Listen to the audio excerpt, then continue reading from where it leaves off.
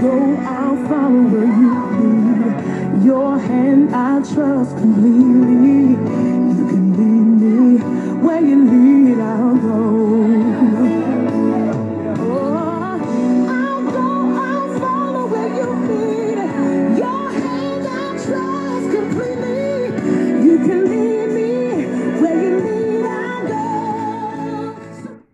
Good morning. This is Alicia Wellington. Follow me. My text is taken from Matthew 9:9. As Jesus went on from there, he saw a man named Matthew sitting at the tax collector's booth. Follow me, he told him, and Matthew got up and followed him.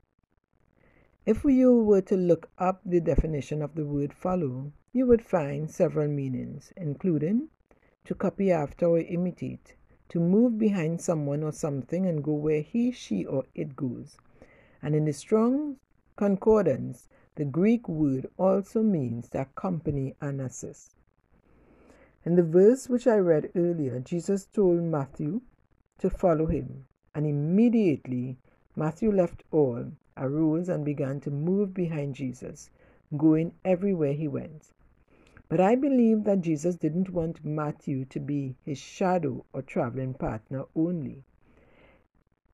He was about to expose him to an alternative way of living.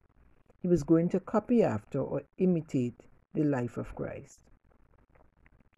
First, follow me in loving all men. After he called Matthew, Jesus went to Matthew's house for dinner. Many tax collectors and sinners came and ate with him and his disciples. When the Pharisees saw this, they asked his disciples, "Why does your teacher eat with the tax collectors and sinners?" Jesus responded that he came for those who needed a physician. Jesus was demonstrating that he was not a respecter of persons, that all men, including tax collectors and sinners, were welcomed at his table and in his presence. I wondered why they were so drawn to him. Is it because they saw him reaching out to the ordinary person, fishermen, custards, Peter, and the societal rejects, tax collectors? Jesus displayed a different attitude to the Pharisees, who scoffed at tax collectors and treated sinners with disdain. God is no respecter of persons. But how are we doing in that category? Are we following Jesus in loving all men, or are we a bit like the Pharisees? James 2:1-4. The Bible admonishes us not to show favoritism. It says, "Suppose a man comes into a meeting wearing a gold ring and fine clothes, and a poor man in filthy old clothes come in. If you show special attention to the man wearing fine clothes and say, 'Here is a good seat for you,' but say to the poor man, 'You stand there,' or 'Sit on the floor by my feet,' have you not discriminated among yourselves and become judges with evil thoughts?" Verse 8, "But if you really keep the royal law found in Scripture, love your neighbor as yourselves, you are doing right. But if you show favoritism, you sin and are convicted by the law as lawbreakers." Second, follow me as I take time to meet the needs of others. Verse 18 of Matthew 9. While he was still saying this, a synagogue leader came and knelt before him and said, "My daughter has just died, but come and put your hand on her and she will live." Jesus got up and went with him, and so did his disciples. Just then, a woman who had been subject to bleeding for 12 years came up behind him and touched the edge of his cloak.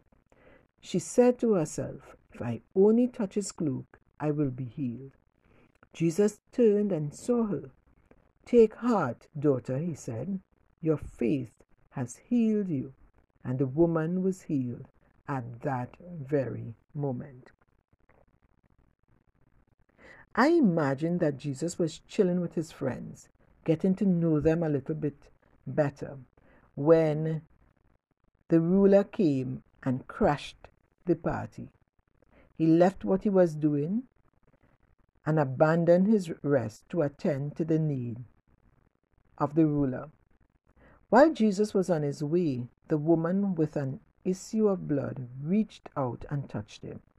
He stopped and spoke to her and reassured her that she had received what she desired.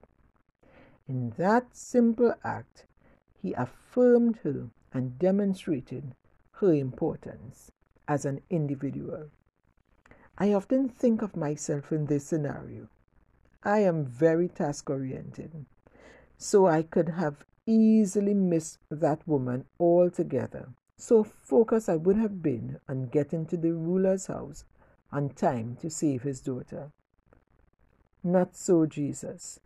This woman's need placed a demand on him physically and on his time. And we will do well to imitate his example, to make time in our busy schedules and extend ourselves to meet others' needs. Third, follow me in my walk of humility. After raising the ruler's daughter, he healed 2 blind men.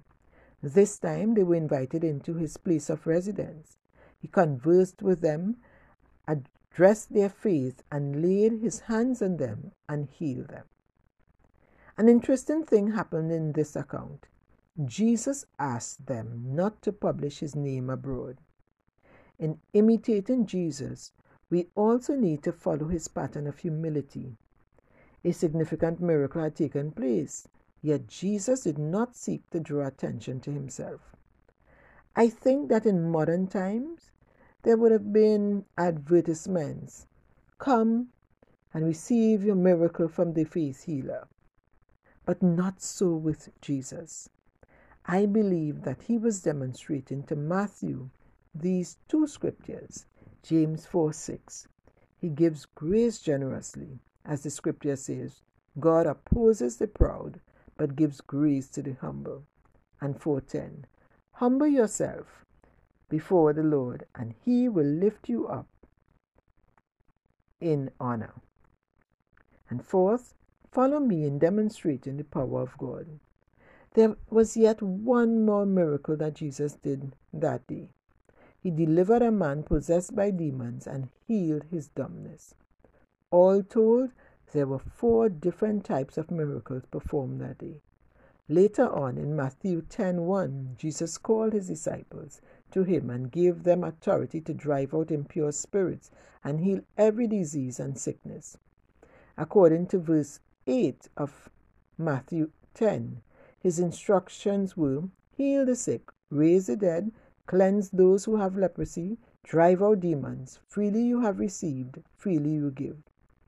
Jesus has also given us that same power and authority. In fact, he says in John 14:12, verily, verily, I say unto you, he that believeth on me, the works that I do shall he do also, and greater works than these shall he do, because I go unto my Father. Follow me.